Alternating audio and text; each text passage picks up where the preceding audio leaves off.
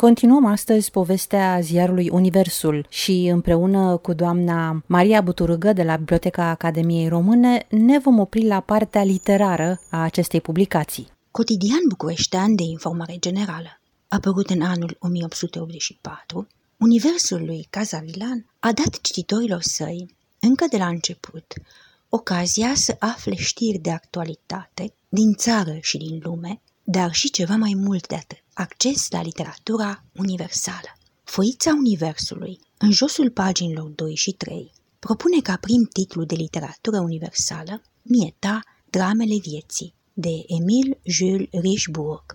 În toate aparițiile ziarului pe anul 1884, continuând până în toamna anului următor publicarea în foileton a acestui roman. Este vorba despre unul dintre cele 11 titluri ale romancierului francez Emil Jules Richebourg, publicate în tipografia Universul, menționate de bibliografia românească modernă la acest autor. Romanul va apărea și în 96 de fascicule, adunate în 5 volume copertate, putând fi consultat la sălile de lectură ale Bibliotecii Academiei Române, roman despre care aflăm că a fost publicat în anul 1889, din datarea propusă de bibliografia românească modernă. Ultima fasciculă se încheie cu mențiunea: azi am început a publica romanul Milioanele domnului Jorami, care este urmare la Mieta, roman avându-l desigur ca autor tot pe Emil Jules Richebourg, publicat tot în mai multe volume copertate, tot în tipografia Universul și tot prin anul 1889, după cum stabilește aceeași bibliografie națională a cărții românești. Și acest roman apăruse în foileton, în Foița Universului, prin anul 1886. Cred că vom descoperi în paginile acestui ziar mai multe foițe literare. O a doua rubrică, cu titlul Foița Universului, citim încă de la primul număr al Cotidianului, în susul paginii a 4-a, ultima, propunând un prim fragment dintr-o lucrare de istorie contemporană realizată pe baza unor documente la care a avut acces autorul Victor Tissot, după cum el însuși ne mărturisește în prefața la cea de-a 11-a ediție, apărută în 1884, din lucrarea sa cu titlul Poliția secretă prusiană. Povestea poliției secrete prusiene se va întinde pe 87 de numere de Cotidian până în 2 decembrie 1884, iar autorul elvețian de limbă franceză, Victor Tissot, poate fi citit în Biblioteca Academiei Române în mai multe ediții ale acestei istorii, contemporane primelor apariții ale Universului lui Cazzavilan. Imediat după Poliția secretă prusiană, din 3 decembrie 1884, urmează titlul Călugărițele celebre sau Crime și amoruri, pe care Cazzavilan îl anunțase încă din 25 noiembrie, pentru a ține trează curiozitatea cititorilor săi. De data aceasta, alesese un roman de aveturi italienești. Din 7 noiembrie 1884, fiecare număr poartă o triadă de foițe, adăugându-se în paralel cu Mieta și Poliția secretă prusiană, un al treilea text literar cu titlul Fiul pescarului, al scriitorului italian Leopoldo Mariani. Acestea trei ocupă întreagă pagina a 4-a a numărului 67 al Universului, număr organizat un pic altfel decât de obicei, fără să ne putem da seama cu ce ocazie. Multe alte titluri din literatura universală a secolului al XIX-lea citim în foițele Universului lui Cazzavilan, fiind traduceri din franceză, italiană, engleză sau spaniolă. De exemplu, Bucătarul regelui, semnat de romancierul spaniol Manuel Fernández y González, apare în anii 1885 și 1886. În continuarea acestuia se află titlul Numărul 13 sau Marlot de René Duponget.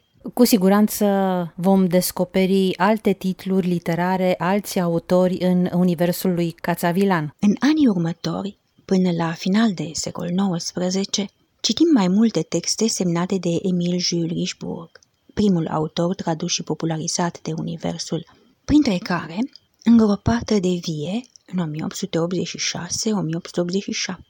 Copilul Mahalalei în 1887-1888 și Femeia cernită în 1890-1891.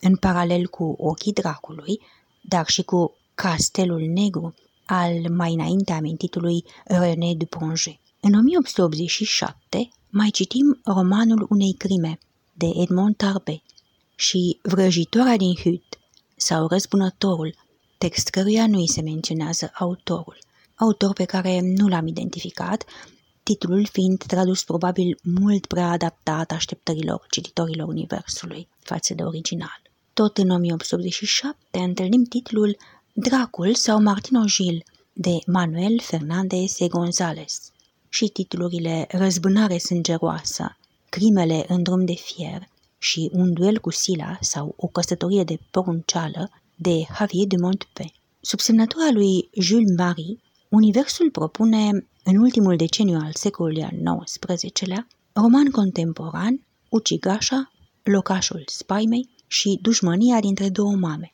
În peste 250 de numere din anul 1894 se publică un foileton Secretul unui mormânt, de Emile Jurișburg, Banditul în haine negre sau Precupețul de dragoste, de Charles Merveille. Se întinde fragmentar pe vreo 3 ani, 1894-1896.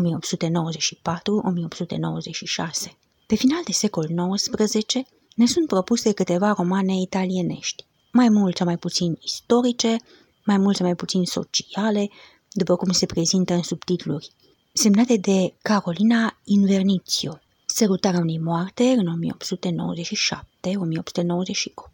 cu ultimele vreo 50 de fragmente purtând titlul schimbat în Răzbunarea unei nebune, apoi Rai și Iad în 1898, pentru că anul 1899 să fie acoperit de 3 titluri ale aceleiași prolifice autoare, Mutilatul, Diavolul pe pământ și Amoruri blestemate.